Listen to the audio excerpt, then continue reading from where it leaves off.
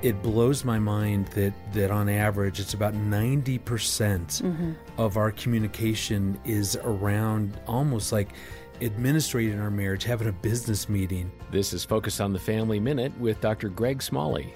And the problem is, if that's all we end up talking about, quite honestly, the marriage can get boring.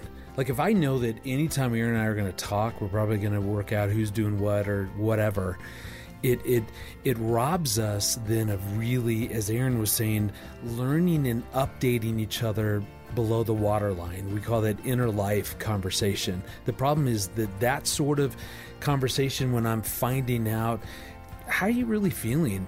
What's stressing you out? What are you dreaming about? Whatever, what's going on in your life? That stuff will never happen on its own. Hear more marriage wisdom at FamilyMinute.org.